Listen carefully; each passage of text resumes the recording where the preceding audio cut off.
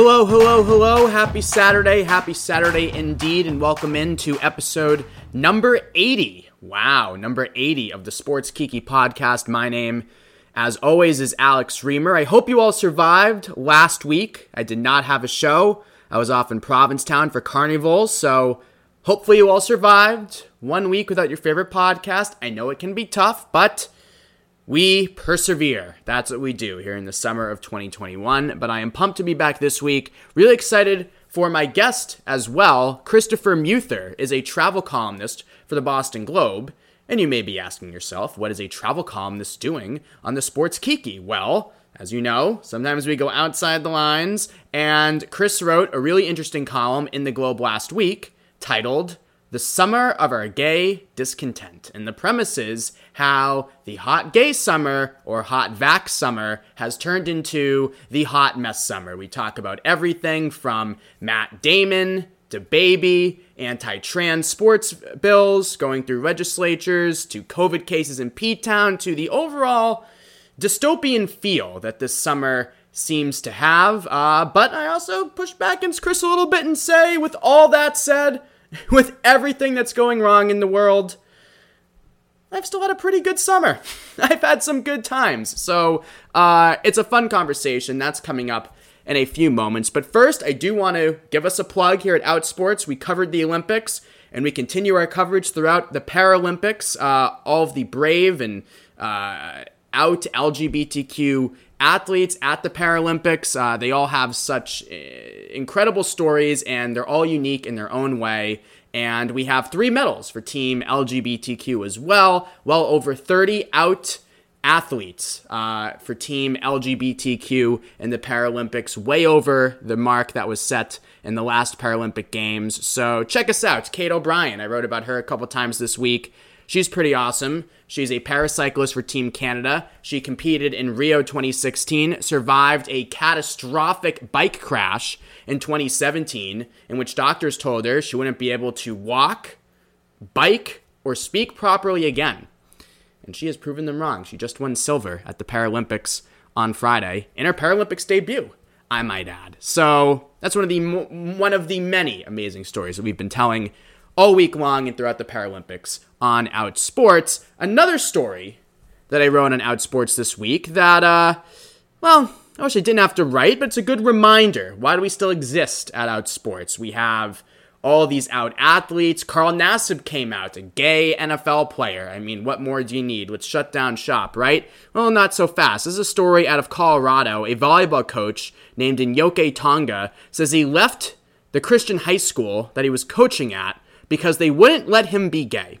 And that is very true. He says the school's administration, after they discovered a Facebook post in which Tonga implied that he sympathizes or perhaps is a part of the LGBTQ community, they sat him down and gave him 2 choices: continue to work at the high school, Valora Christian, or identify as gay.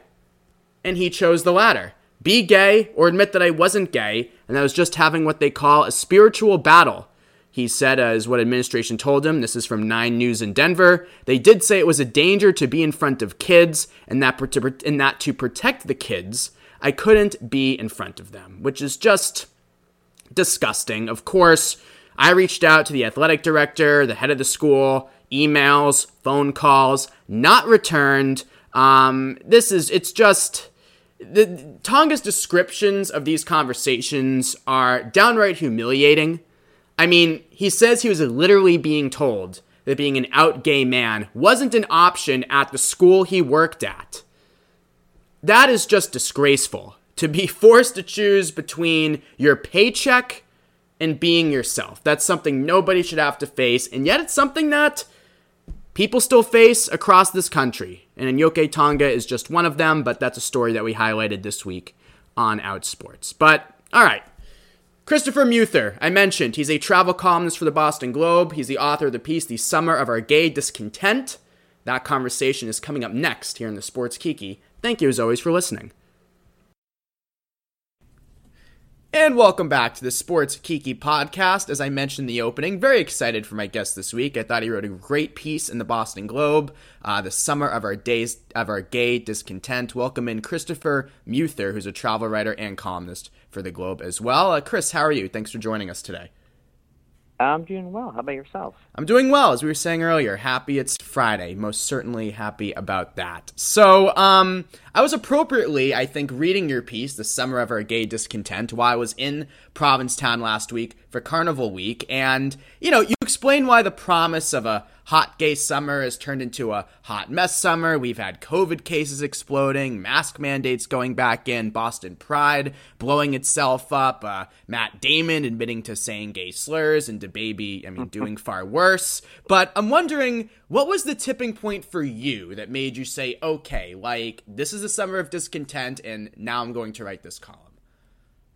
It was the frosting on the cake was Matt Damon and DaBaby. That was kind of like, once you have the celebrity aspect, you can pull people in. So it was really like my trick to get people. It wasn't a trick, but it was my device to get people to start reading about all of the kind of insidious laws that have been passed on the state level across the country.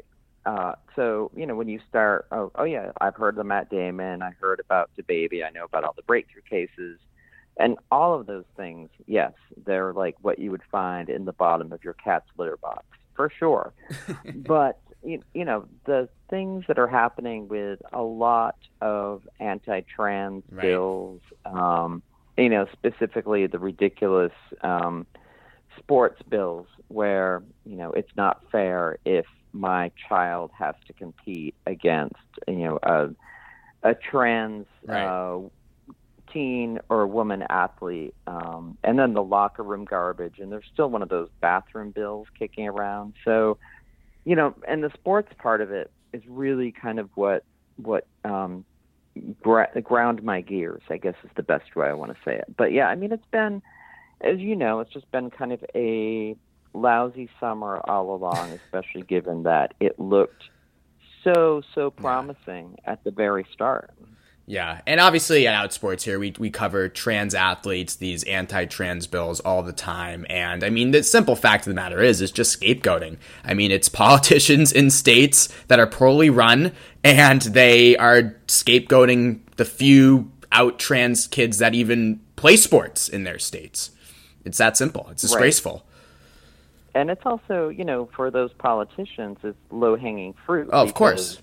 Here's something we can all of us conservative types can get behind, because we all think this is bad and this isn't what God intended. And so therefore, it's an easy way to kind of rally their troops.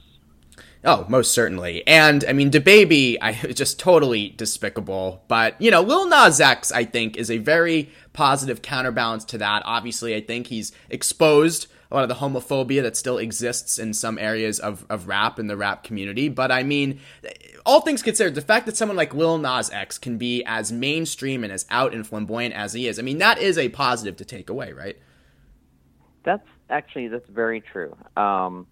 And the other thing which was kind of heartening to see was other people in the hip-hop community come out and say, this does not represent us. Right. And the fact that then he was, I don't want to say punished, but punished by being dropped by a bunch of festivals, a bunch of concert venues, restored some of my faith in humankind. A little bit, but, not a ton. But, yeah, it was also just baffling, the things that he said. Crazy. It's like, where did this come from? It just made absolutely no sense. If it were 1985, it would still be hateful, but it would make more sense. But it's 2021, and that's unfortunate as well. But still, you know what I'm saying. It's just, where did this come from? Yeah, the AIDS stuff was very jarring. And I don't really get jarred when I read a lot of things, but I'm like, this is really just disgusting and nasty. I am wondering, though, what bothered you so much about Matt Damon and his admission that he was saying the F word, then his daughter said not to, and then he said he never had. I get it. He's obviously, I have much use for what he said, but what about it particularly bothered you?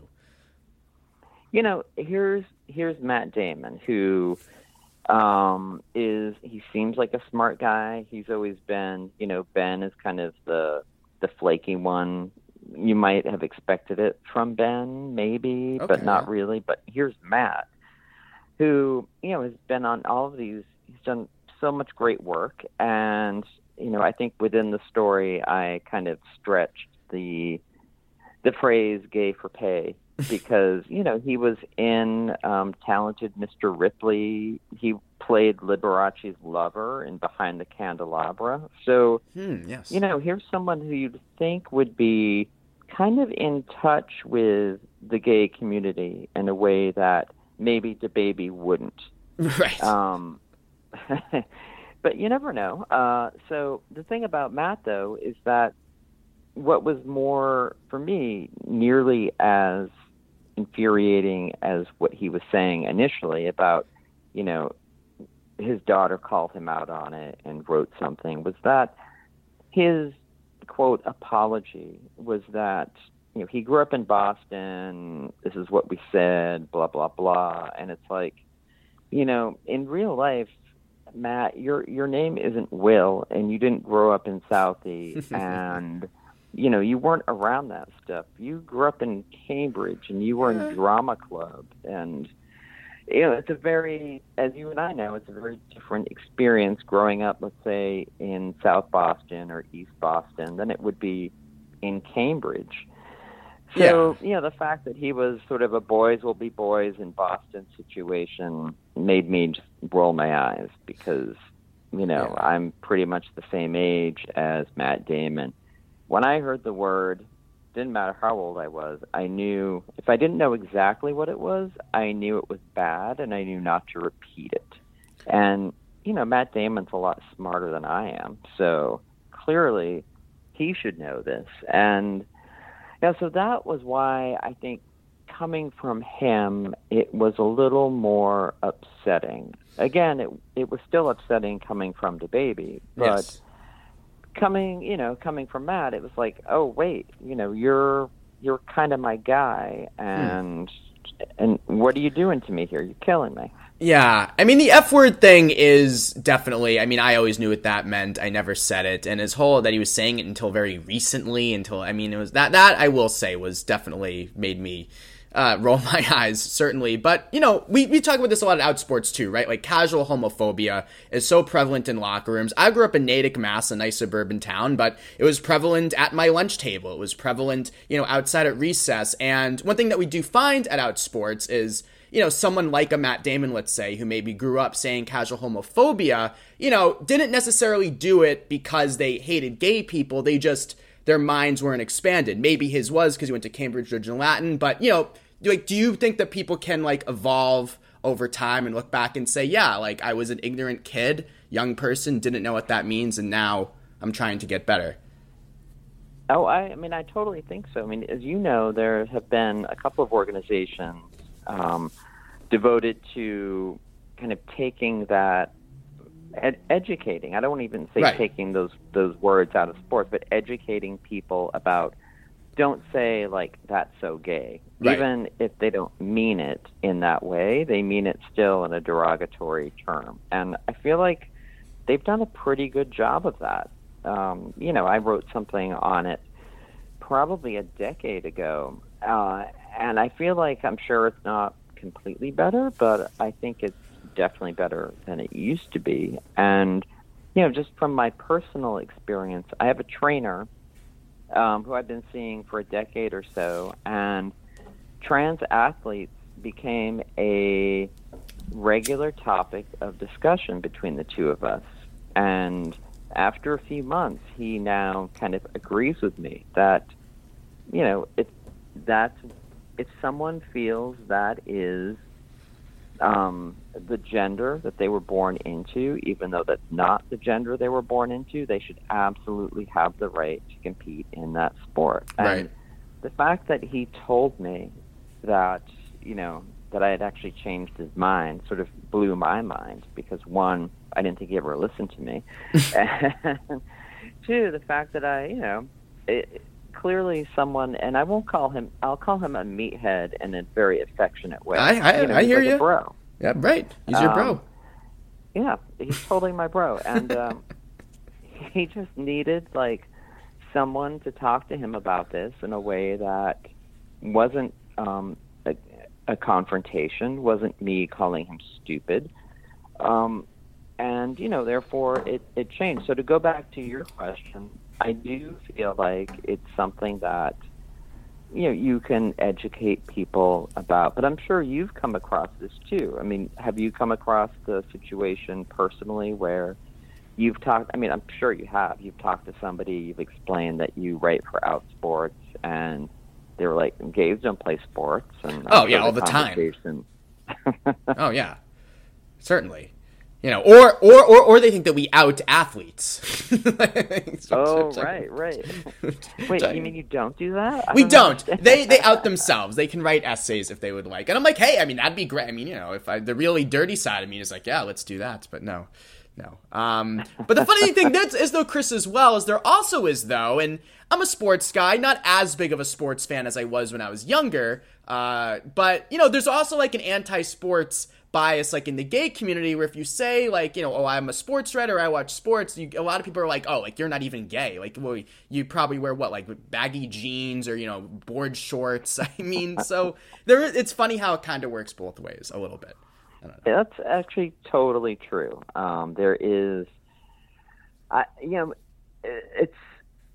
like it's a little lack of understanding within the gay community. I feel like people kind of they compartmentalize. If someone's a gay man, this is how they act. If somebody's a lesbian, this is how they act. That kind of thing.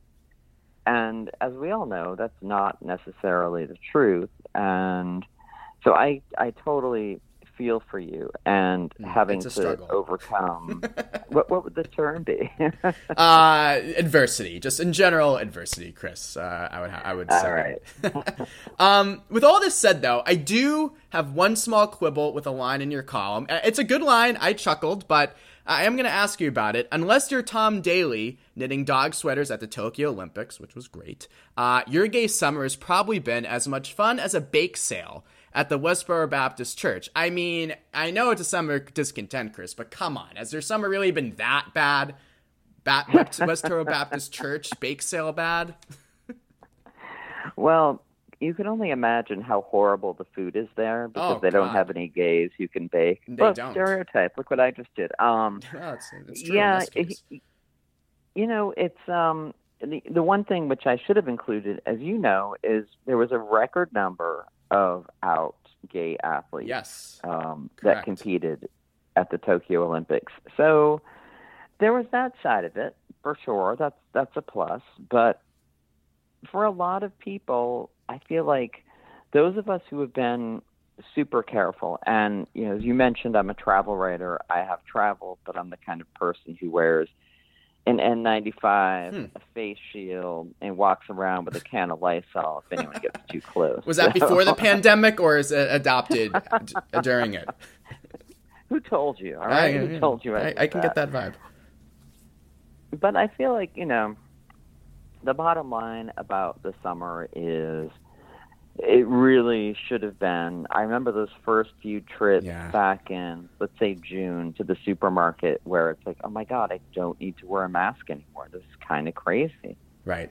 To, where we are now. And as many people have pointed out to me in emails that I since received, that this obviously isn't limited to the LGBTQ community. It's sort of everyone's having their hot mess summer. Right. In a way that nobody wanted. I feel like on top of that, we've gotten sort of a little bit of a slap more than, let's say, hetero America has gotten. Yes. Because we like to go out and have fun. Yeah. I mean, I would still put it in Westboro Baptist Church bake sale category, somewhere in there. I'm curious, have you been to P-Town this summer?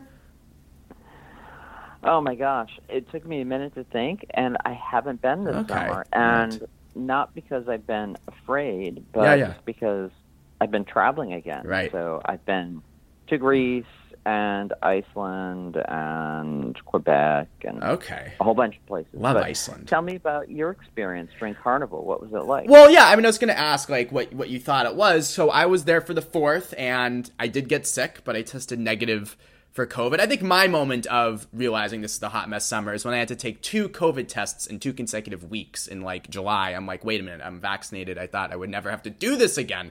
Right. But I've had great times. I always do in P-Town, lots of fun. But it is kind of, I don't think it's just specific to Provincetown, but kind of a dystopian, like, end of the world vibe, where there's like this ever-present disease and we see smoke from the West Coast. I mean, I was there for the 4th. The weather was awful. It was like Halloween, Spooky Bear, 50 degrees and raining.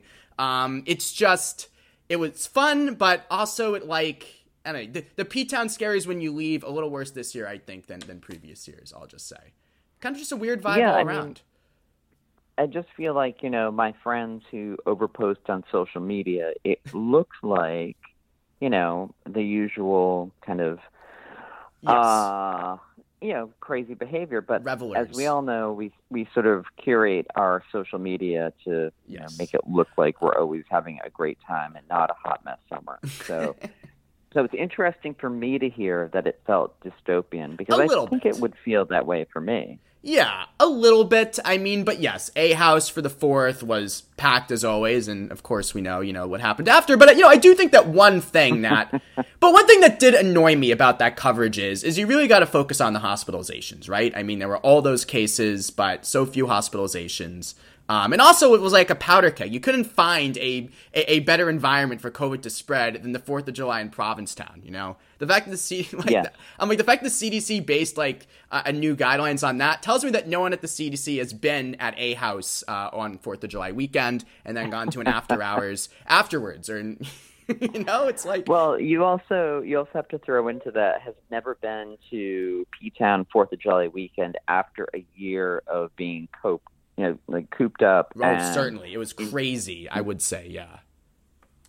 Yeah, as you pointed out, hospitalizations, and it, served as a test case that these vaccinations do work. So maybe, again, I shouldn't be so down on the summer, and maybe there were some good points of it. But actually, you know what? It was a terrible summer, so I'm going to stick with that. We'll stick with that. And the last thing I did want to ask you, Chris, more generally, I mean, you're doing some traveling now. I see, you're on cruise ships and everything, so you're really going out there with your N95 and all. But what's it been like being a travel columnist during a pandemic where, like, for all of last year, traveling was discouraged?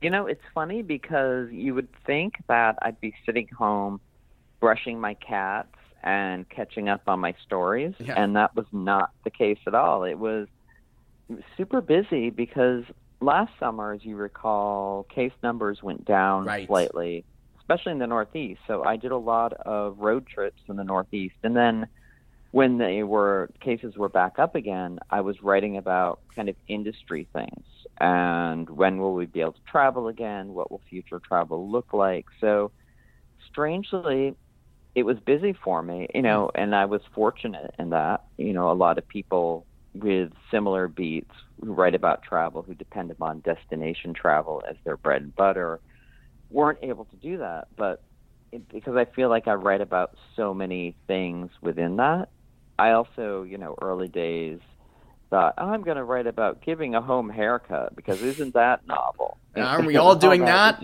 Yeah. I know. Baking sourdough?